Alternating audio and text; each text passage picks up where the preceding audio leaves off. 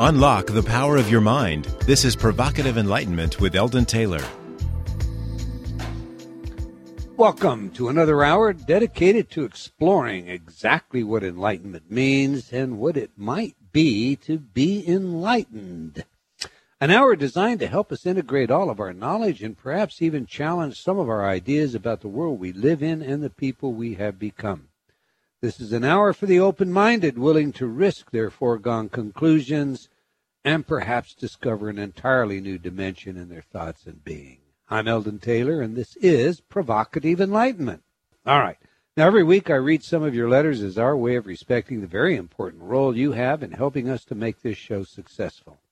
Last week, our guest was James Van Praagh, and our discussion was all about children and his book, Growing Up in Heaven. Michelle wrote, "Wonderful show. So help we can get James back for another one." Well, stay tuned, Michelle, for we're going to be doing just exactly that. Elaine wrote, "For me, this show came at just the right time. Thank you very much. James was so full of caring kindness, it came through the radio." Judy wrote, "Great show. Thanks, everyone. Being in the chat room is great, too." They do like your chat room, Rav. We have a cool chat room. What can I say?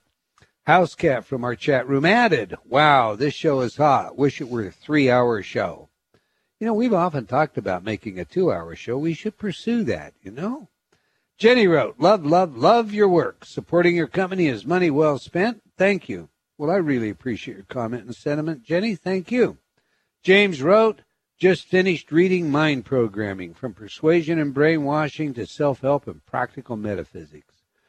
Great. G, great reading and instruction. R, for reliable information. E, for easy to read. A, for awesome. T, teacher is great. What can I say to that? But thank you very much, James. All right, that's all the time we're going to take for letters today. But I do invite you to opine by sending your email to eldon@eldontaylor.com or by joining me on Facebook. You can also just leave comments on my website. I do try to read all of your letters. Obviously, we can't get them all on the air, and, I'm going to try and shorten down the amount of time we have been giving them in the past. But with that said, I highly value your input, and I do encourage you to please provide your feedback. And once again, thank you for your continued support. Now to today's show. Life before life. The idea of life after death is a subject that cynics often debase by using that old Freudian logic. Quote, "Religion is a sugar-coated neurotic crutch." Close quote. They may continue by drawing on the words of one of my favorite philosophers, although I often disagreed with him, John Wisdom, by pointing out that it's a bit like having daddy at the end of the hall when you have a nightmare or become afraid. The Creator, by whatever name, is of course reason to be responsible for providing an afterlife. As such, it doesn't matter if you're a deist or theist or even an agnostic.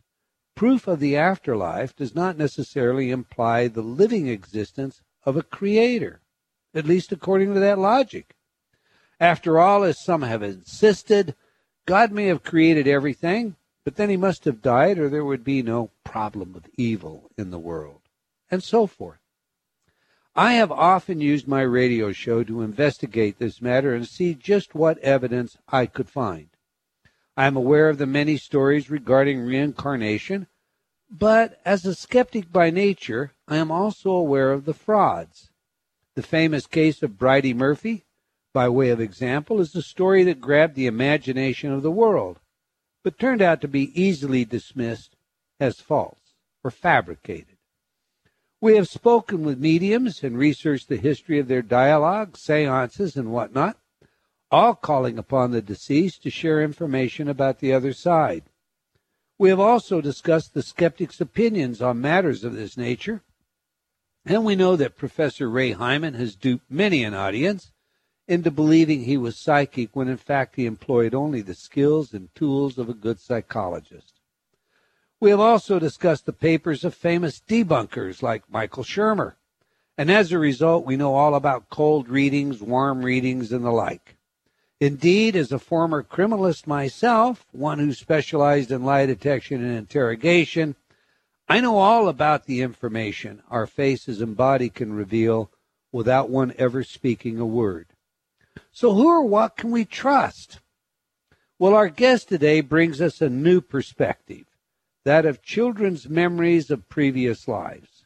For the past 40 years, doctors at the University of Virginia Medical Center have tried to answer that question. Researchers have investigated more than 2,500 cases of young children reporting memories of previous lives. The founder of this work, Ian Stevenson, MD, always wrote for scientific audiences. Now Jim Tucker, Dr. Jim Tucker, MD, a child psychiatrist who currently directs the research, has written a book for the general public entitled Life Before Life, a scientific investigation of children's memories of previous lives. This is a great book. It's not just bringing science to all of us, but it'll give you goosebumps reading this book. In many cases, the children's statements have been verified to match the life of one particular deceased individual.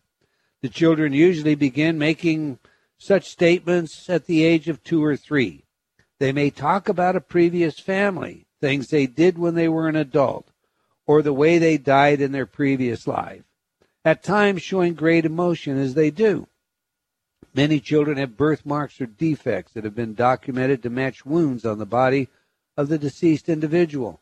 Some have also recognized family members or friends of that person.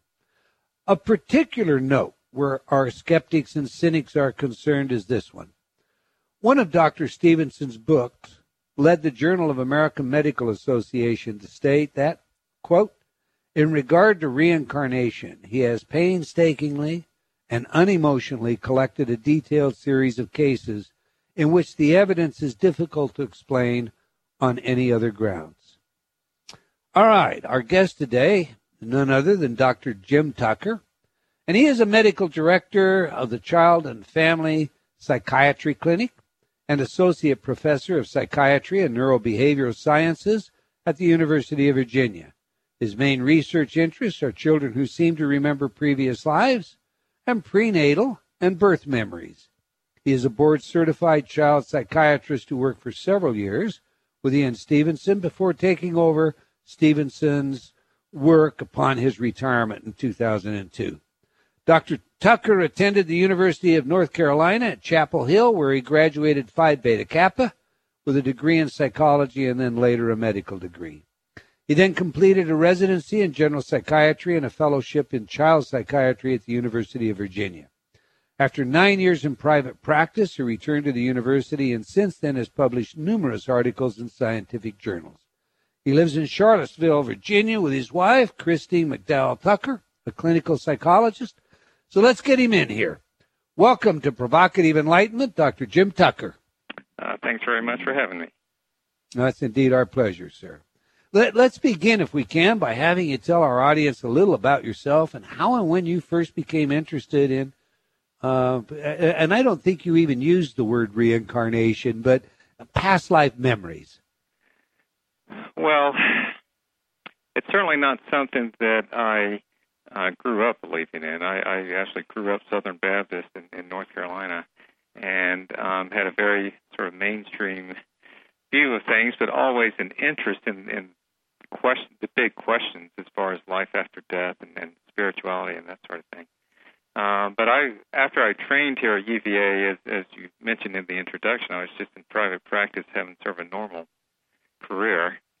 When I learned about the work that Ian Stevenson had done, I was reading about it when I read in the local newspaper that his research division had gotten a grant to study the effects that near-death experiences have on the lives of people who have them. So feeling somewhat unfulfilled in my private practice, I just gave them a call to see if they needed help interviewing patients for the study and started coming to the division just an hour a week just as a hobby, basically. But became more and more intrigued by the work, and eventually, after a couple of years, Ian asked me if I wanted to study some cases of children talking about past lives, which I was very excited to do. Took a trip to Asia, and then soon thereafter came here half-time, and then a year later came on full-time. and that's now been 11 years ago, so it looks like it took.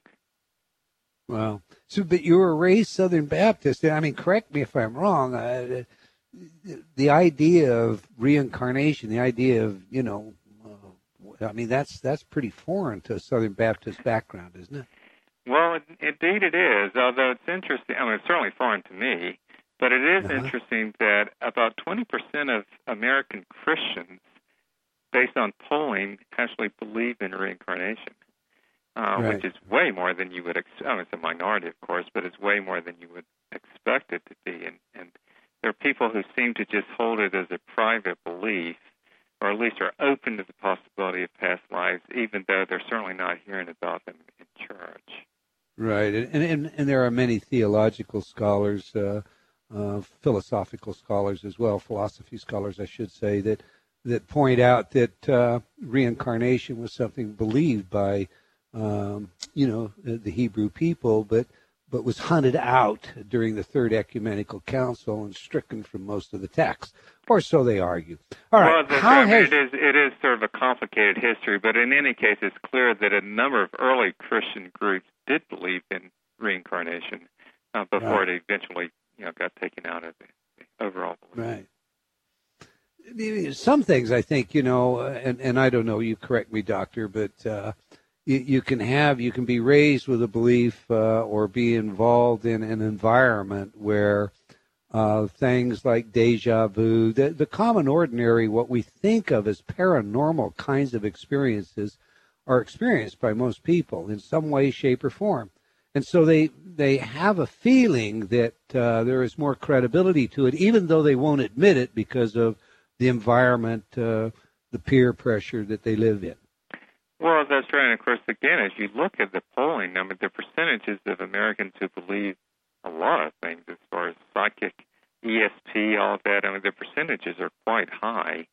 And, of course, if you're open to that sort of possibility, then I think you're more likely to see it. But I concur with you. But so how has your work and research influenced your traditional role as a medical doctor? Well, that's an interesting question. I mean, to some extent, I've kept them separate in the sense that, I mean, I still spend about half of my time in the clinic seeing patients and help training the child psychiatry fellows for them to see patients. And it doesn't come up in an overt way. It almost never.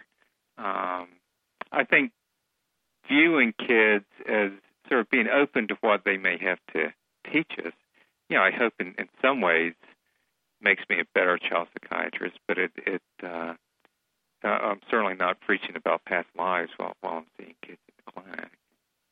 I would think, however, the attention that your book would give you and of the awareness people have might even actually attract some parents and some children to you. Is that true or false? Yes, it's true occasionally. I think most of my families have no idea that I even do this research, but I recently had one where a kid just sort of blurted out, "My mom says you're famous because you've got a Wikipedia page." So people, a lot of people, I'm sure, think it's nonsense, but a lot of people find the possibilities of life after death and past lives really interesting. So they're fine with them if I'm looking into it. All right. Now, you heard the setup piece. The skeptics criticize the entire notion of an afterlife, to say nothing of reincarnation or some wheel of rebirth. Mm-hmm. They often consider, indeed, themselves to be the intellectual elite, and like to place those of us who might find evidence for a paradigm outside the parameters of their own, what can I say, to be lacking in intelligence, or at least, they attempt to marginalize us in that way. I'm sure you've encountered some of this. How do you deal with it? How does it affect you? Well, what I encourage people to do is look at the evidence.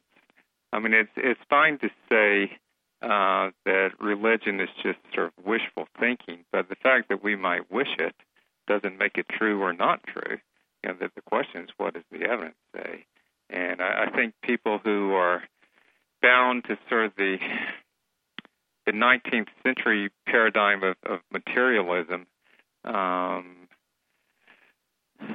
not being open to what certainly this work and work like it has to say, but also really, I mean, with 20th century physics and quantum physics, which none of us completely understand, but it's clear that even the physical world is much more complicated than we have any idea just in our everyday lives, and that the effect that observation and consciousness have on the physical world is noteworthy.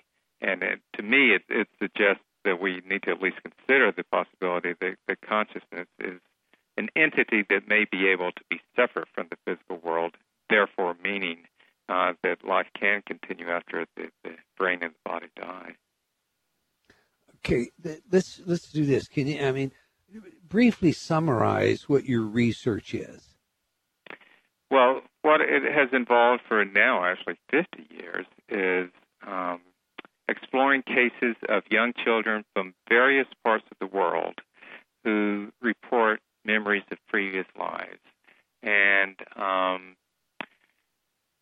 these are not kids who have undergone hypnosis or anything like that, but just at a very early age spontaneously start talking about the past life. They are not talking about being famous people like kings or queens or anything like that, but just describing very ordinary lives and normally very recent lives. The average interval between the death of the previous person and the birth of the child is actually only 15 months. So we're talking about very recent lives. Some of them talk about being a deceased family member, so deceased grandparent or something. But others will describe being strangers in other locations. And if they give enough details like the name of the location, then people have often gone there and discovered that someone has lived and died whose life matches the details that the child gave. And, that requires an explanation. Sometimes when the kids have been taken to those places, they have appeared to recognize people or places. And these are cases that we have investigated as carefully as we can to determine exactly what has happened. They're easiest to find these cases in places with a belief in reincarnation, but they have been found wherever anyone's looked for them. They've been found on every continent except Antarctica, and they are found here in the States, even with some families that do believe in reincarnation, but many who had never given it a second thought until their kids started saying these things. I think, I'm sorry, go ahead, Doctor. No, go ahead.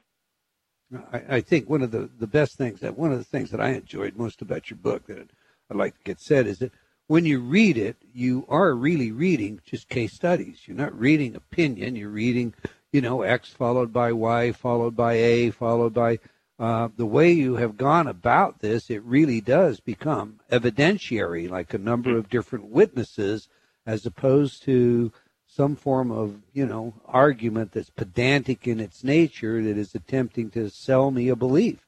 Well, that's incredibly right. well. Go ahead. Well, thank you. That's certainly what we're attempting to do. We're not really trying to convince anyone of anything. We're trying to present the evidence and then let people make up their own minds. And my book, to some extent, is sort of the greatest hits collection of the strongest cases that we've collected over these last 50 years. And then people can think about it what they may.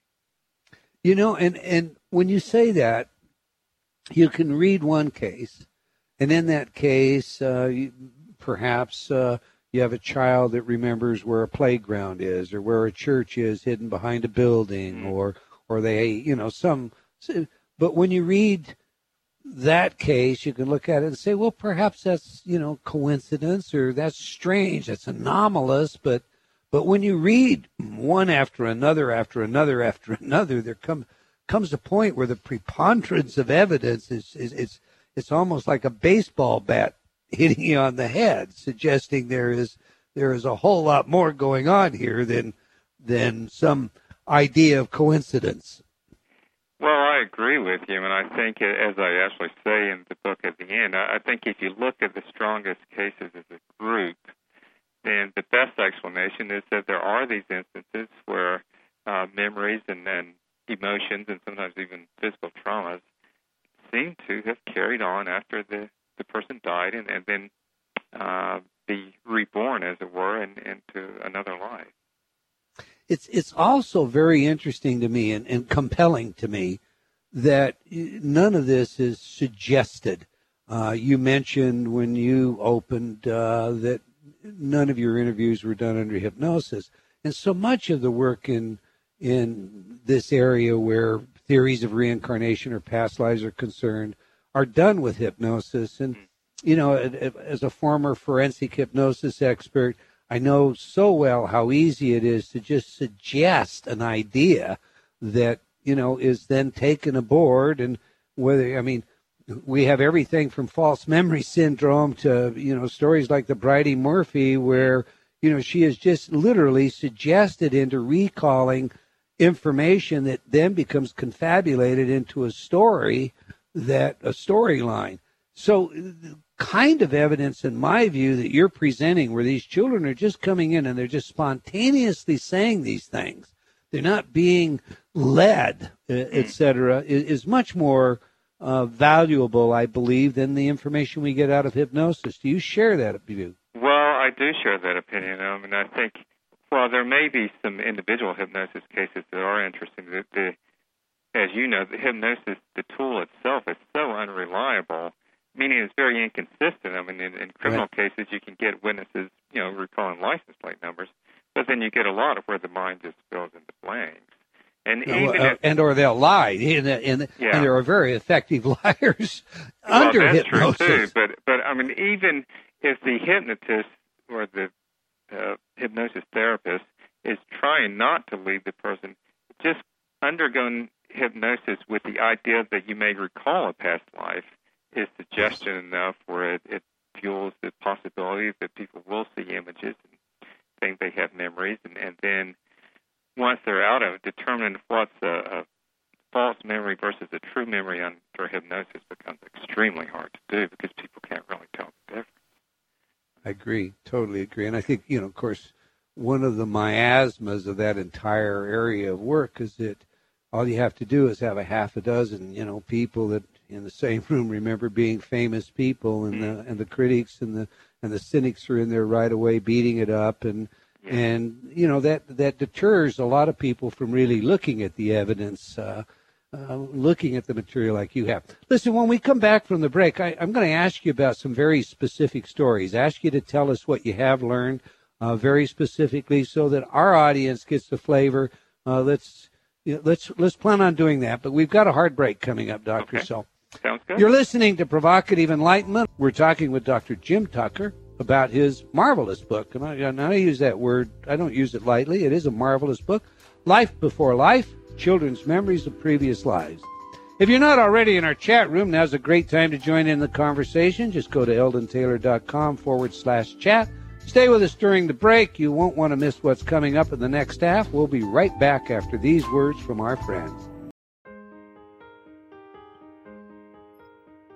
Do you feel like you've become lost in a funhouse? Only seeing the reflection of yourself, past, future, and present, but unable to find the real you? I invite you to step through the doorway and onto the path leading to understanding of your mind, your choices, and the influences that surround you. Read Eldon Taylor's New York Times best-selling book, Choices and Illusions, now expanded, updated, and revised. It will provide you with real-life examples of how you can break free from your current perceptions and begin your journey to how high is up. Get your copy today from all bookstores or online from Amazon.com or Barnes & Noble.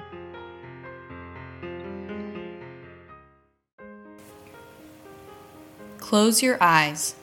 Imagine your goals and dreams. What's preventing you from accomplishing them? Most often, we are our own worst enemies. I can't. I'm not good enough. It's time to reprogram that inner dialogue. Replace all those negative self-images with, I'm good. I am powerful. I can do anything. Eldon Taylor's Inner Talk patented subliminal technology does just that. Researched at numerous universities such as Stanford and by governments such as Mexico and Germany, InnerTalk has repeatedly been proven effective at changing your self-talk. Stop imagining your goals and make them a reality today.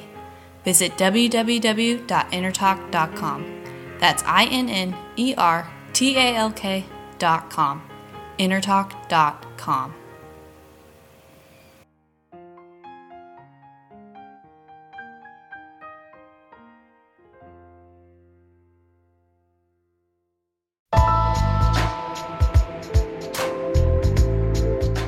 Unlock the power of your mind. This is Provocative Enlightenment with Eldon Taylor.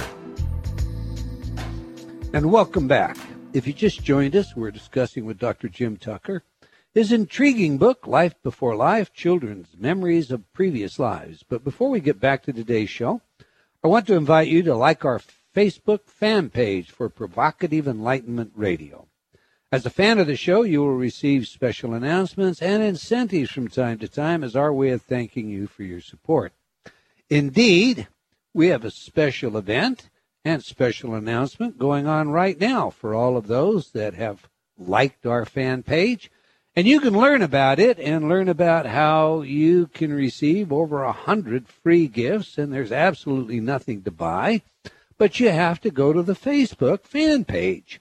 So I invite you all, please join us on Facebook. I would also like to invite you to join me on Facebook while you're there, and of course you can follow me on Twitter.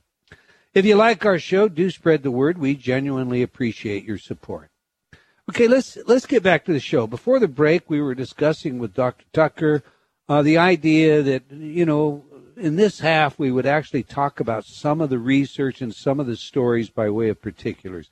So, Dr. Tucker, of all the work that you've done, of all the stories, can you share a couple of your favorites with us?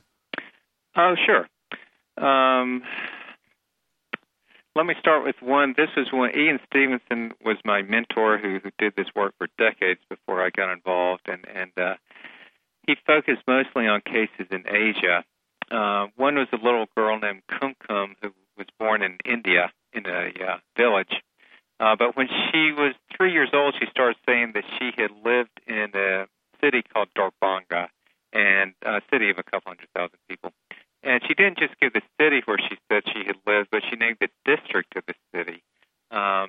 This is a city 25 miles away that certainly she had never been to.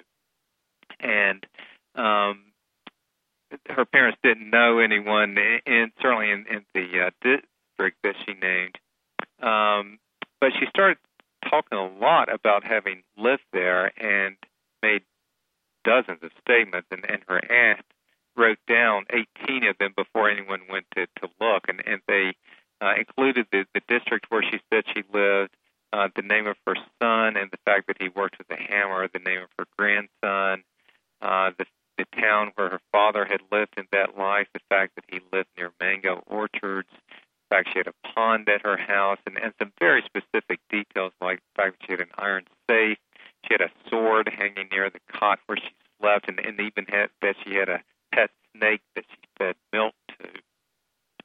So a lot of statements, and then eventually her father had a friend who had an employee who who was from Darbhanga. He went there and went to the district that she had named and found that, in fact, there was a woman who had lived and died 5 years before Kumkum was born, whose life matched all the statements that the aunt had written down. And they were certainly, that woman's family are complete strangers to Kumkum's family before and really even after the case was solved, because Kumkum's father visited the other family once, but he never allowed her to visit. He apparently wasn't very happy that he was fairly well-to-do. He wasn't very happy that she seemed to be recalling the life of a blacksmith's wife. But there's certainly no reason to think that her family would have put her up to saying these things. Another sort of interesting tidbit is that she claimed that she had been murdered, and the woman who had died before her, there was no official finding that she had been killed, but she had died under very suspicious circumstances during a family fight over money, and Kumkum seemed to even have knowledge of that. So that was one where it's a long distance away, 25 miles away, no context at all, very specific statements, and they all matched for this woman who died before the girl was born. Now, I mean, you're a scientist. And, years ago I can remember reading David Peat and it was Peat and Bohm, I guess, collaborated on a book called Synchronicity in Science or Serendipity in Science, something of that nature. Forgive me for not knowing the exact title. But I know that you're aware that, somehow, some way, we can have a team of scientists in the Soviet Union in total sequester, a team somewhere in Europe, a team here in the United States. They'll all be working on the same thing. They'll all have the same discovery. They'll all have the same ideas at the same time, not knowing that each other is working on these things. And, Jung kind of thought about or gave us the idea of this collective unconscious and this whole model of how, we may well be tapping into a larger mind of sorts, the collective mind. What is the probability, do you think, Dr. Tucker, that, let's take this particular case that you just shared with us, that indeed that information is being gained some way other than through direct recall as a result of a rebirth? Well, it's a very interesting question that you ask, if I understand it correctly. Basically, is this information sort of that kids have access to paranormally in a way other than reincarnation? Yes. And there are arguments against that, although it's certainly worth considering. But one argument that's certainly very different from how the kids experience this. I mean, I just sort of listed the statements, but there's often a very strong emotional piece to this. They may cry daily for years to be taken to their previous family because they miss them so much. So this is certainly not like, say, an adult psychic who comes up with interesting information about someone as a completely matter-of-fact way. This is not matter-of-fact for these kids. Indeed, when I read your book, the idea of this obviously occurred to me. But I thought, it was easily dismissed when you did discuss the emotional side, the emotional content that these children went through, together with the scarring that often accompanied the story. Share a story that includes that kind of scarring, would you please? Sure. So, these are cases where kids are born with birthmarks or birth defects that match wounds, usually the fatal wound, on the body of the previous person. And when there's a little boy that Ian studied in Thailand, a little boy named Chennai, who, when he was 3 years old, first of all, let me say he was born with 2 birthmarks, which I'll talk about in a minute. But when he was 3 years old, he talked about having been a school teacher and gave his name. He said he was Bua Kai and that he had been shot on the way to school. He named family members and also named the place where he had lived before. He begged his grandmother to take him to his previous parents. So eventually she did. They went in a bus to near the previous place. He then led the way to a house where there was an older couple there that he seemed to recognize. And in fact, they'd had a child named Bua Kai Lonak, who had been a school teacher who had been killed several years before Chennai was born. And the thing as far as the birthmark goes,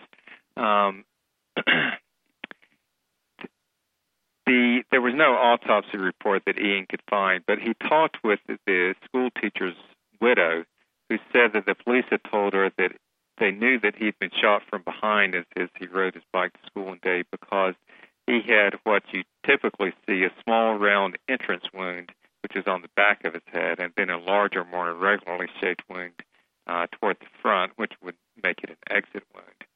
Well, Chennai was born with birthmarks that matched both the entrance and the exit wounds. He had this small round birthmark on the back of his head, and then a larger, much more irregularly shaped one toward the front. And he wrote a book called Reincarnation in Biology, where he talked about over 200 of these birthmark birth defect cases.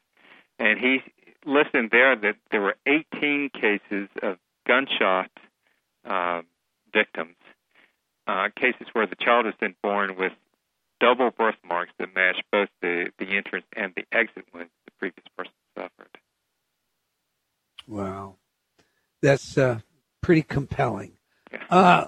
You know, how did Dr. Stevenson actually get this work started? I mean, did he have the interest, or did it come up spontaneously, or? Well, he did have an interest in it. He was having very much a mainstream career. In fact, he came here to be chairman of the Department of Psychiatry when he was still in his late 30s, sort of a young man in a hurry. But he said when he interviewed here that he told them he did have an interest in parapsychology, although he'd never done any work in that area. But he had a lot of other interests, too, and they didn't think a whole lot about it. But then he began hearing about these cases from various parts of the world of these young children, and he wrote a paper just sort of reviewing the reports he had seen. And then after that, people contacted him with current cases. So he eventually, again, he was mainstream chairman of the department, but he eventually took a trip to India for a month. By the time he took the trip, he'd heard about 5 cases, and when he was there, he found 25. And the same thing happened in Sri Lanka, and he realized this phenomenon was a lot more common than anyone had known, and thought, you know, there must be something to this that's at least worth looking at.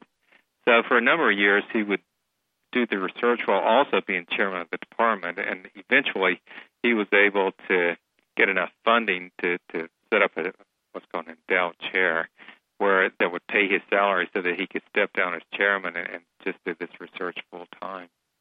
Okay, now you've taken his position. So where do you get your cases from now? Well, various places. I mean, in the Asian cases, we have had people looking for cases for us, and they may learn about them in the newspaper or just overhearing or people talking about them. I've been focusing recently on American cases, and in this country, we sort of have to let the cases come to us. I mean, you don't; these families don't tend to talk about it, so their neighbors or sometimes even the grandparents have no idea what the child's been saying because people are embarrassed about it. But of course, with the miracle of the internet, people find us and they email us, and sometimes they're wanting our help, sometimes they're just reporting the story, and sometimes, I mean, we get a lot of reports, but sometimes they're interesting enough where I'll go meet the family and study the case and see what I can figure out.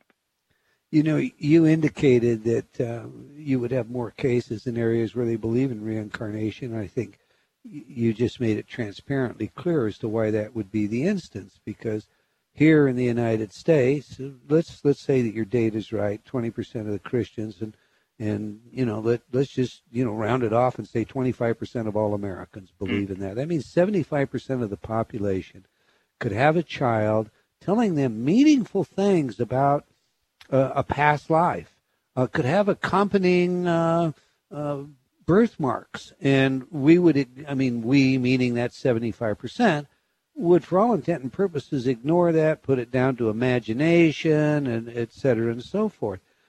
How much of a stumbling block is that really to your work? Well, it is in the sense that we don't know how many cases are out there that we don't hear about because the parents don't even recognize. But I will say, I mean, we hear from a lot of parents where they may not have believed in it, but they're at least listening to what their kids are saying. So I remember getting one time, I think from Arkansas, from this conservative Christian mom, who said, "We do not believe in reincarnation at all," in all capital letters. But, you know, her child was saying these things, and she was listening. So I do think in that kind of situation, the kids have to say more to get their parents' attention. You know, a few comments are just going to be, as you say, just dismiss his imagination. But in the really strong cases where the kids are persistent enough, then the parents often do take notice. But that doesn't mean that they want anyone else to know about it. So, again, it's clear that it's harder to find cases in this country than in countries like India or Thailand or wherever. We don't really know if they're more common in those places or not, or just that they're easier to find. You know, now if I put on my Christopher Hitchens or Michael Shermer or, you know, that ilk hat and ask you, how can there possibly be such a thing as reincarnation when the population just keeps, I mean, we hit 7 billion people yesterday. I mean, what do the souls divide, or how do you explain that? I mean, how do you answer the critic who comes to you with that kind of a comment? Well, a lot of people have wondered about that, whether the population explosion rules out reincarnation, but it turns out it's pretty clear that it doesn't. There's a fellow at Johns Hopkins a few years ago who wrote a paper on this, actually, and had estimated, if you look at the best estimates, and certainly it requires some estimating, but it looks like about 105 billion people have lived here on Earth. And, you know, we've got 7 billion right now, so there are plenty of people who have lived and died before that could continue to sort of recycle. Now, it would mean, of course, that the reincarnation wouldn't necessarily be immediate. There would be some sort of Bardo state or whatever where people could be disincarnate, where they wouldn't be on Earth at the minute. But, I mean, there's no reason that I know of to think that there couldn't be another place where souls would be. And as the population continues to enlarge, it would mean that the amount of time between lives would have to get smaller. But, again, there's no reason to think that it couldn't. So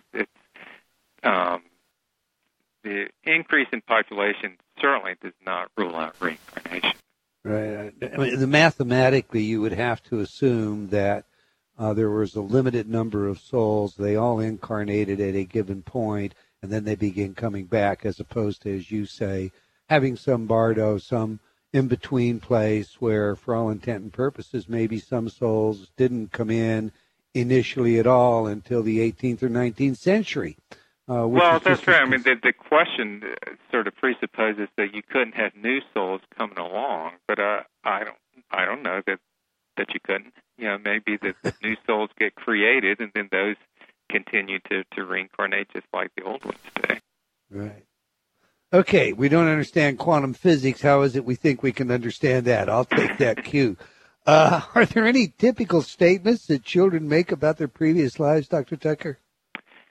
Well, yes, they tend to focus on the events at the end of the previous life. About 75% of them will talk about the way that the previous person died. And they'll also talk about people and events from near the end of the life.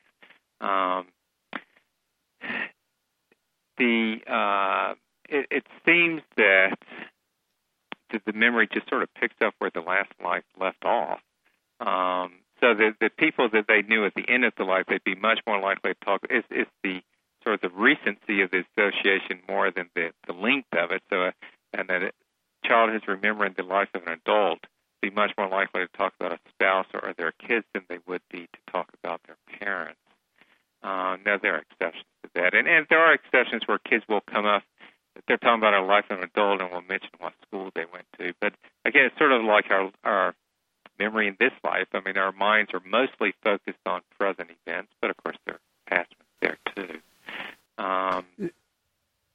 Do they ever talk about, life between life? I mean, what it's like, this whole concept of where we go between lives?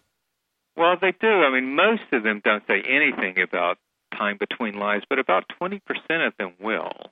And the ones that do, we've looked at this statistically and found that the ones that do talk about events between lives are more likely to remember names and more verified statements from a past life than the kids have done. So it seems like it's worth at least looking at what they have to say. Some talk about staying nearby, and they may talk about events that the previous family funeral of the previous person. There's one little girl in Thailand who complained that her ashes were scattered rather than buried the way she had wanted them, and she made a lot of statements. But it turned out that when the previous woman was identified, she had wanted her ashes to be buried under the bo tree of the temple complex where she studied. Well, after she died, her daughter went to bury them, but the root system of the tree was so extensive that she couldn't bury them, so she scattered them instead. So that was an example of where a kid, even talking about events between lives, the statements turned out to be verified to be accurate. And then other kids will talk about going to other realms, like heaven. In fact, the American kids may use the word heaven. And the reports in some ways are similar to the near-death experience reports that we get from various places. There are some differences, but there are also some similarities. Sometimes kids will talk about essentially having out-of-body experiences before going to another realm. And then some of the kids will say either that they chose their current parents or that they were led to their current parents by guides or that sort of thing. And then some of them will also talk about events that happened during the pregnancy, either things that their parents experienced, and in that case the kids may say that they were sort of hovering over the parents and seeing things. Or they may talk about actual experiences in the womb or the experiences of being born, occasionally with details that can be verified. There's so many questions I've got for you, and we've got about 3 minutes left, so I've got to pick and choose here. You mentioned prenatal memories just now as you were talking, and two concepts. One is hovering above during the pregnancy, the other as within, if I understood you correctly.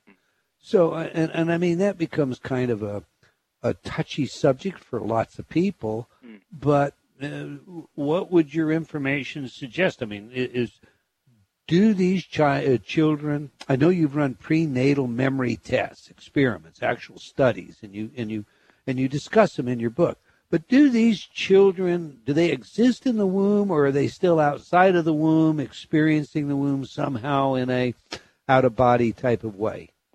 Well, that's sort of to be honest, a political issue or it's sort of implied a political issue. It is very political, I know. That I try to stay away from. But I mean, you can make a case sort of for either side of the argument in the sense that we certainly have a number of cases where the previous person died within 9 months before the child was born, so that they didn't enter the womb at conception in any case because they were still alive in the other body. At the same time, we've got these kids who talk about a couple of very dramatic cases of sort of grieving that they were not able to be born because of memories of being in the womb of another person. So, you can sort of take from it what you will. But regardless, we're out of time. Okay. We're out of time, Dr. Tucker, and that is very political. You and I could spend the hour on that. I want everyone to know, before you get off, how to reach you. So give them your information in 30 seconds, please. Well, the best way to reach me is probably by email. Of course, people can Google me. It's the University of Virginia. My name is Jim Tucker. My email address is one of these weird university ones, but it's jbt8n@virginia.edu. But again, if people Google me, they can certainly find me. And if they have children who are talking about these things, I would love to hear from parents. Absolutely. And the book is Life Before Life, Children's Memories of Previous Lives. Our guest has been Dr. Jim B. Tucker.